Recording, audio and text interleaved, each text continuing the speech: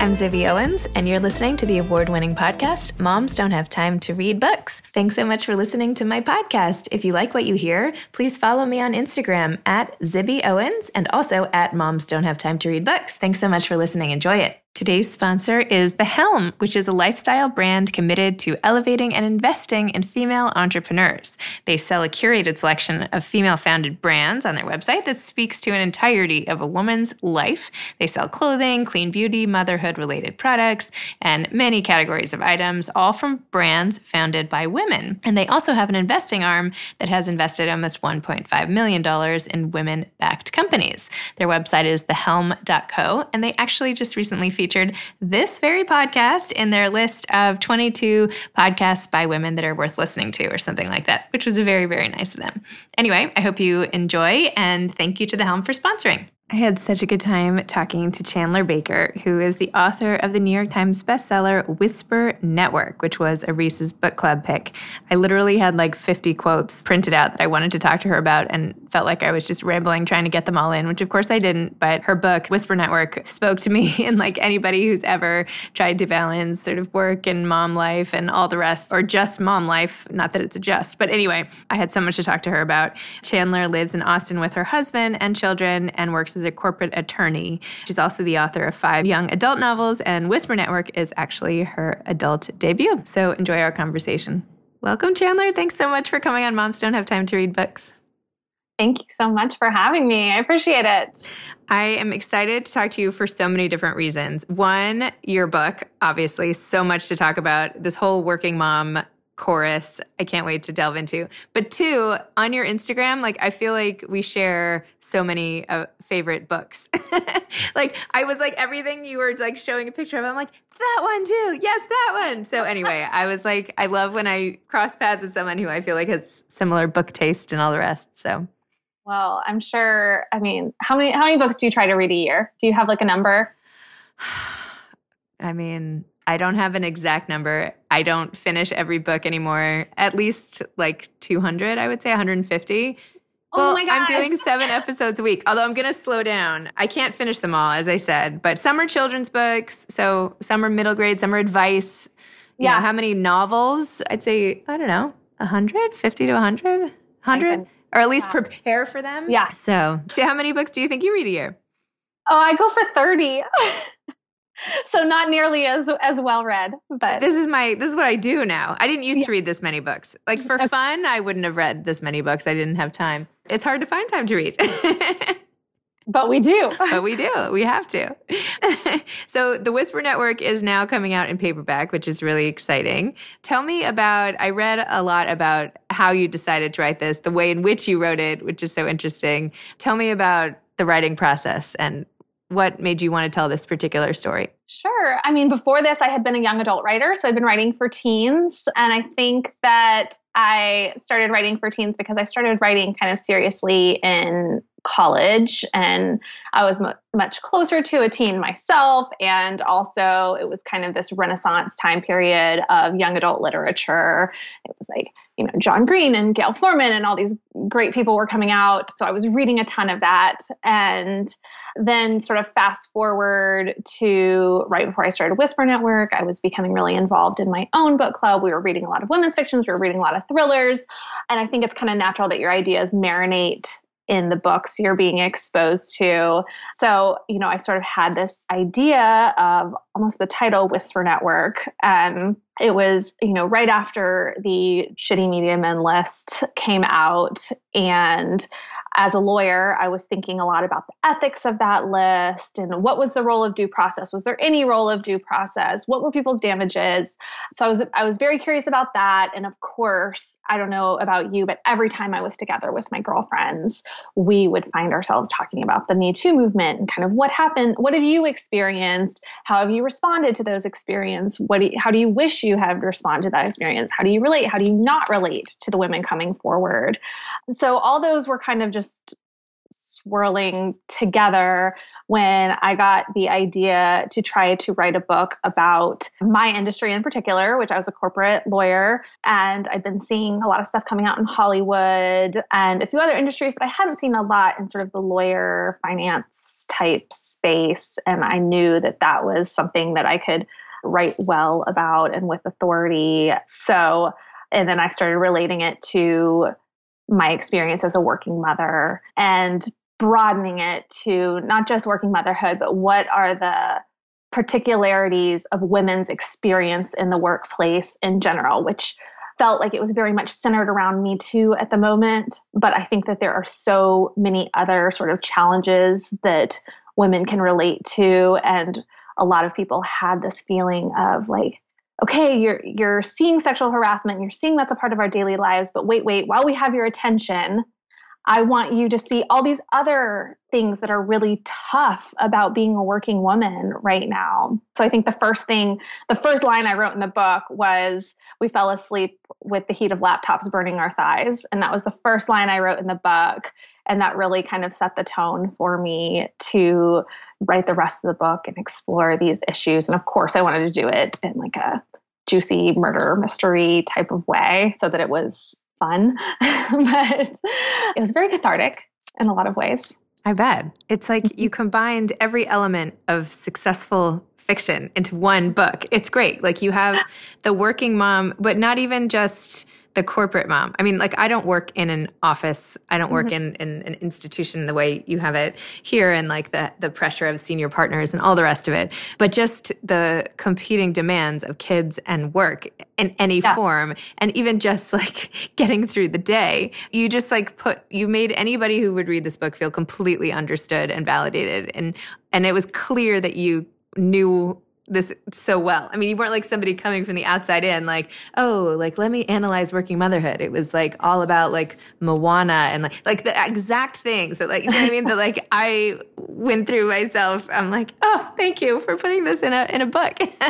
And then of course, all the elements of the story itself. And even like the format, even like the smattering of emails and transcripts. And I don't know, it was just so great. It was I'm not surprised it was like an instant bestseller and all the rest. So Thank you. Yes, I felt very deep in it, in the working motherhood thing at the time I was writing it. I mean, I still am now in a different way. I don't work full time as a lawyer anymore. So like you, it's changed a little bit how like the different pressures, but I still feel sort of the push pull that you're describing. And now I just had another baby. So I guess I'm in it. I'm in it again.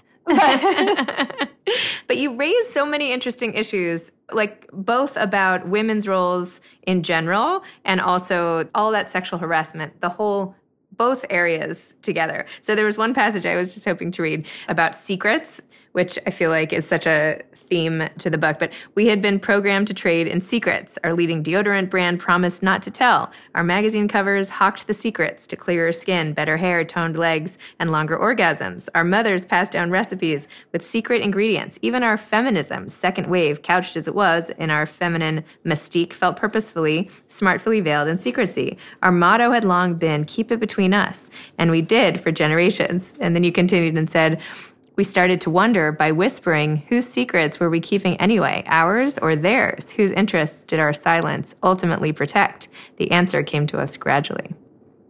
So great. Thank you. I'm very proud of that passage. It took me forever. You know, it's kind of what caps off the book. And it was kind of the last thing I did. And I had to go to a hotel and I stayed by myself for a night while my husband watched our daughter. And I finally got it. And it felt really good. Wow. So yeah, tell me more about how you, in the process of being a working mother as a lawyer, you also pulled off writing this book.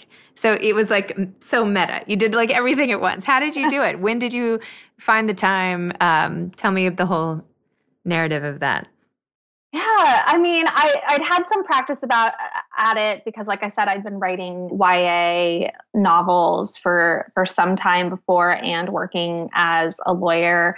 So I've been sort of good about finding those little nooks of time. I always set a timer for 15 minutes. And if I have 15 minutes that I can avoid looking at my email or looking at the internet, I will just go after it those 15 minutes. So, I would really have to create time. So sometimes it would be like, okay, I'm going to drive to the office. I'm going to drive to the law firm. I'm not going to listen to a podcast. I'm not going to listen to an audiobook. I'm not going to listen to the radio. I'm just going to think about what I need to do for the day, writing wise. And I'm going to use that time in my brain. And that way, when I sit down at my desk, I'll take 15 minutes, I'll get it out, and hopefully it'll be really productive. And sometimes it is, and sometimes it's not. But, and then of course there's the, writing at lunch while you're scarfing food down and at your desk. And then, just trying to shift around my lawyer work. If there were things that, didn't take as much brain power, I might do those after bedtime for the kids and shift a little bit of time forward for my writing and sneak that in because that's very brain intensive.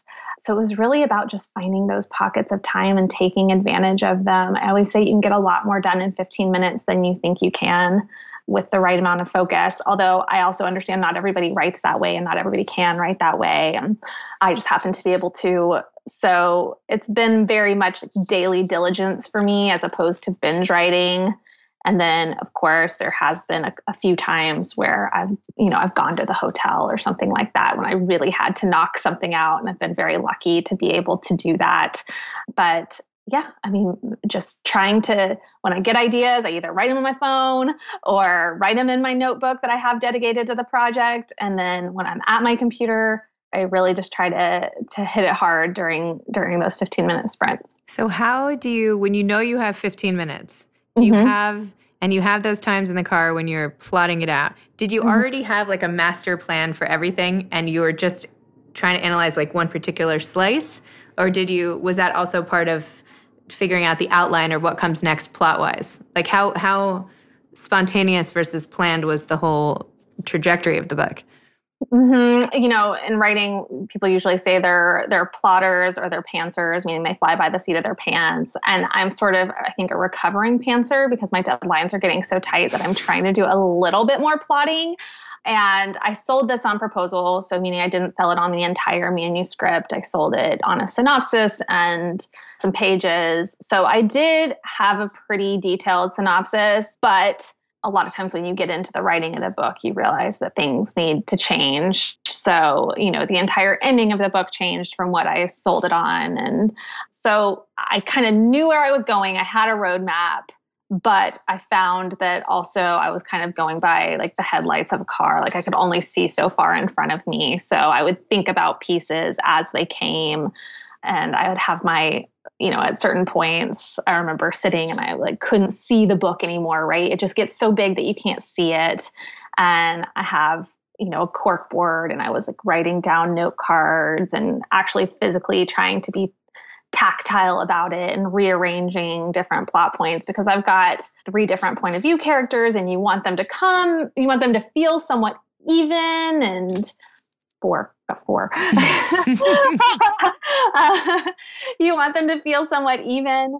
And, it's really tough to keep that in your head. So it's a variety of different ways to kind of sort of beat the system and how to get it plotted and take advantage of those times. So with your sort of commentary on all the things that are expected of a working woman, right? Everything down from getting your highlights done regularly and getting to the gym and like all the things that like maybe people don't talk about but are expected. You were like, look at the headshots on the website of the law firms. Like you have to somehow get that done but not talk about it and just it has to be included in the day-to-day. And what should we like take away from that? Like should women not have to do that?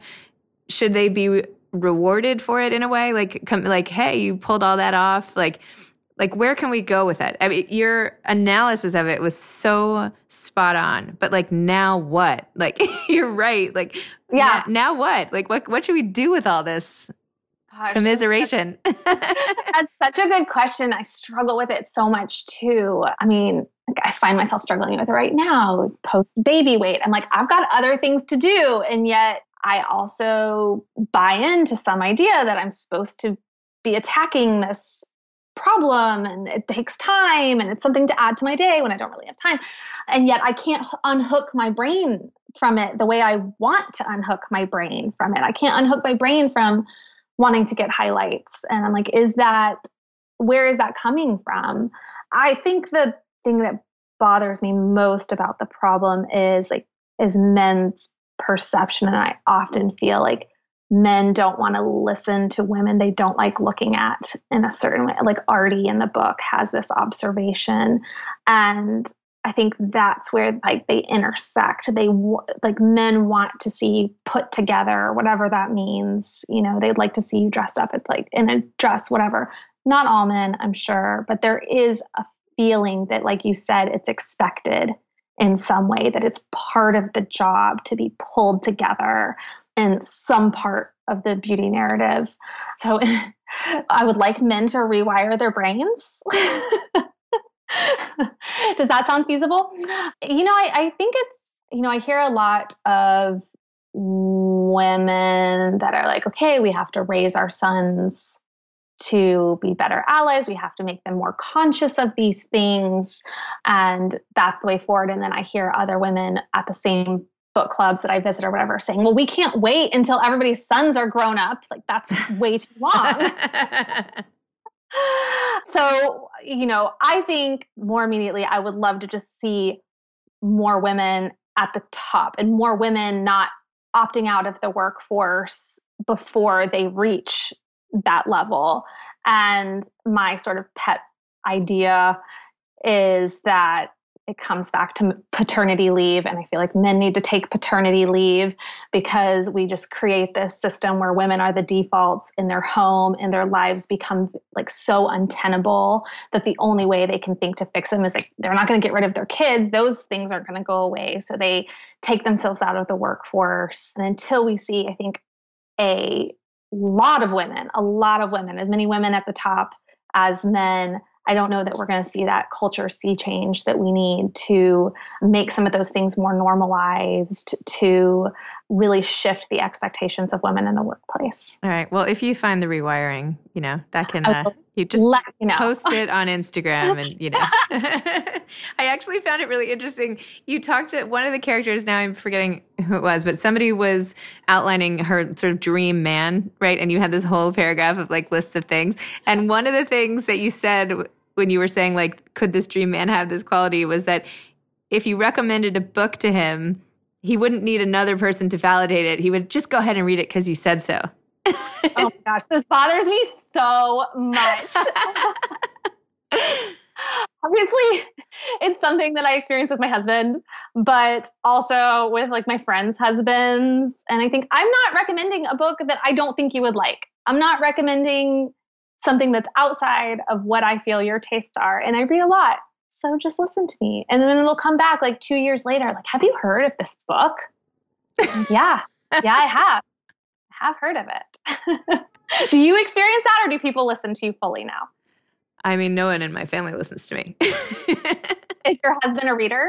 My husband is not a reader. Sometimes I read books out loud to him that I think he'll really love. Occasionally he'll listen to audiobooks. Yeah. So it's not so much that he doesn't take my advice. I actually, and this is like embarrassing to admit, he is actually, and it's not usually about books, but he gives me advice and he has to say it and I have to wait maybe sometimes in here for somebody else until I take his advice. And he's like, why, when like Joe Schmo comes in and says like, you should get a bookshelf there, and I've been saying it for 3 months, like why now? Because like that person said it was a good idea. And I'm like, I don't know. Sometimes I just need multiple people to say the same thing, but it is frustrating. Yeah. So maybe that's a little bit built into all of us. No, or there's just something wrong with me probably, Perfect man. But no, I just thought that was so funny because I was like, clearly she's had this happen in some way.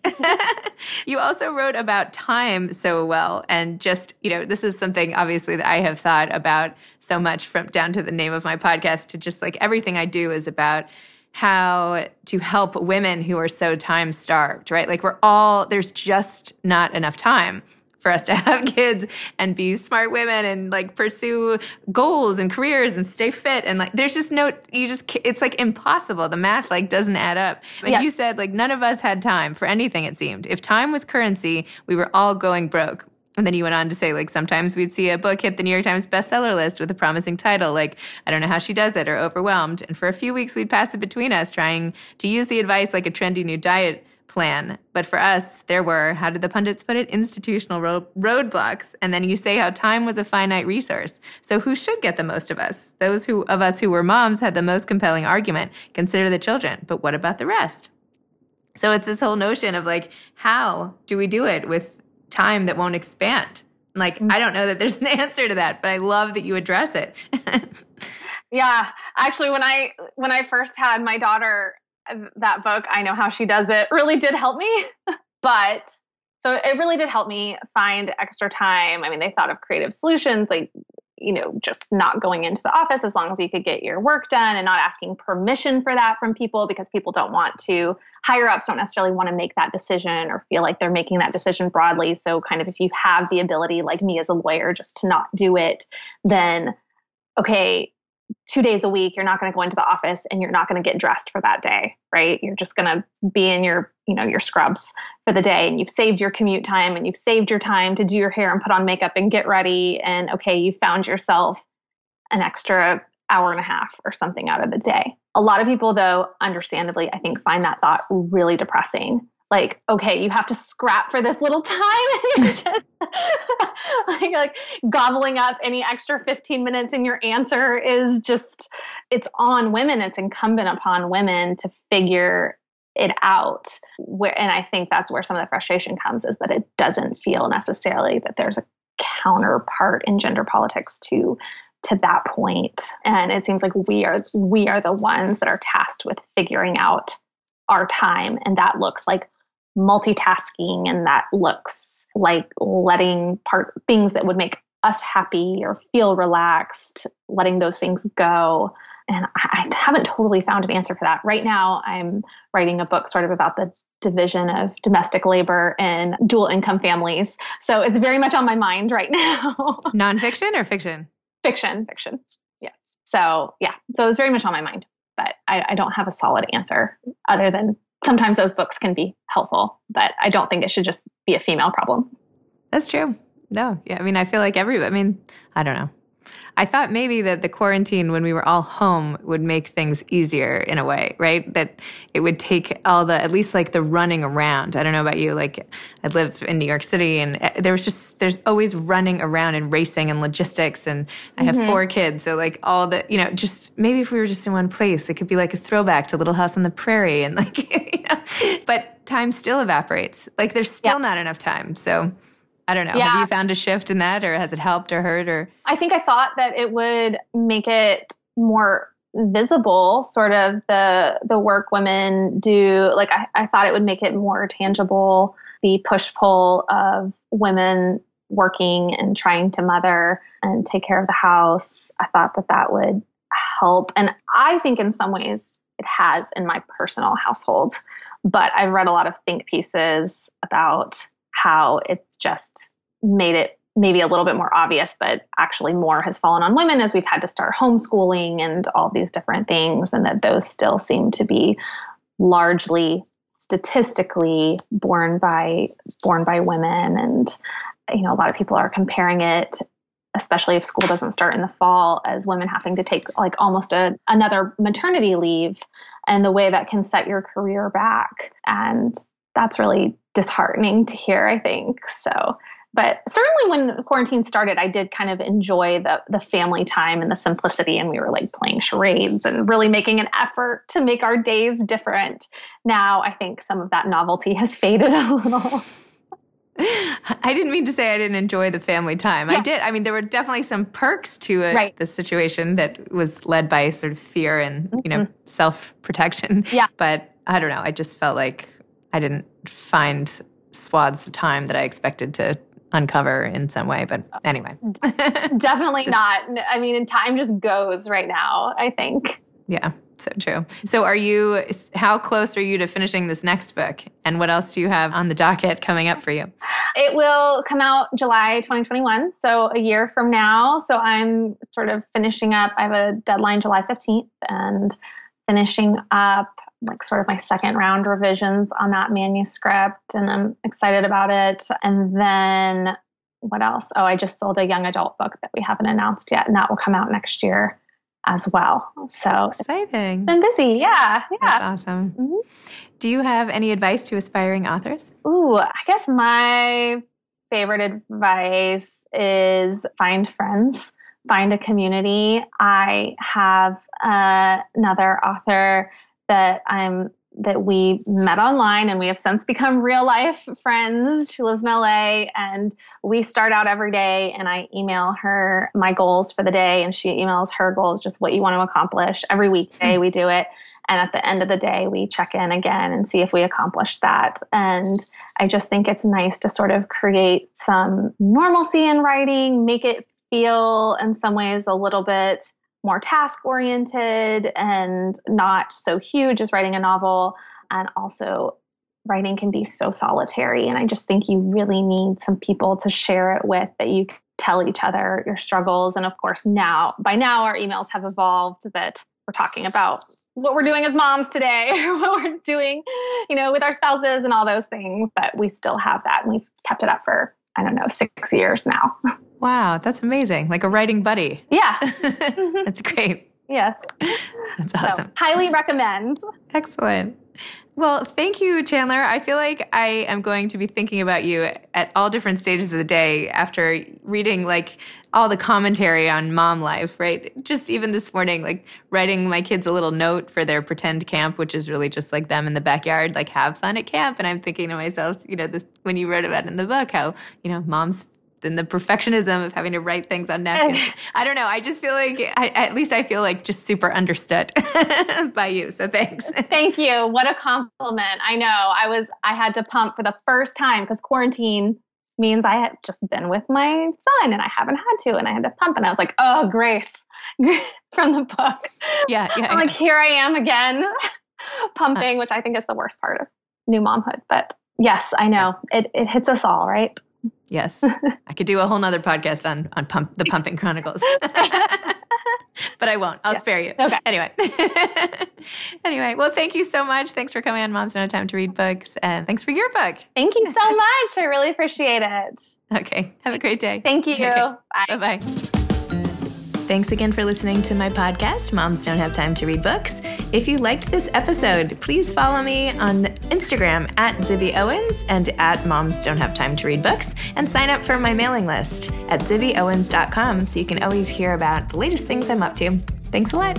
This episode has been sponsored by The Helm, thehelm.co, a lifestyle brand committed to elevating and investing in female entrepreneurs with tons of products by women founders. Definitely go check them out. Thanks so much to Steve and Ryan at Texture Sound for the sound editing. And thank you to Morning Moon Productions for providing this fantastic intro and outro music. Thanks for listening. You could always email me at zibby@zibbyowens.com.